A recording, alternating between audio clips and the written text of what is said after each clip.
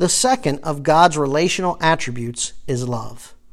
God is love, and demonstrated that love by sending his Son as the atonement for sin.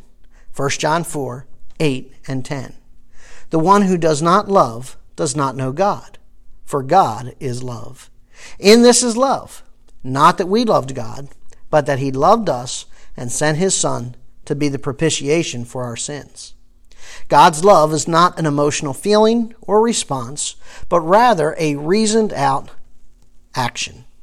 According to Henry Thiessen, God's love is, quote, that perfection of the divine nature by which God is eternally moved to communicate himself. It is not a mere emotional impulse, but a rational and voluntary affection, having its ground in truth and holiness, and its exercise in free choice. End quote. God's love is sacrificial, springing from a deliberate choice, regardless of what is given in return. And God's choice is rational and voluntary. Because God's love is bound by his holiness and perfection, it is discriminatory.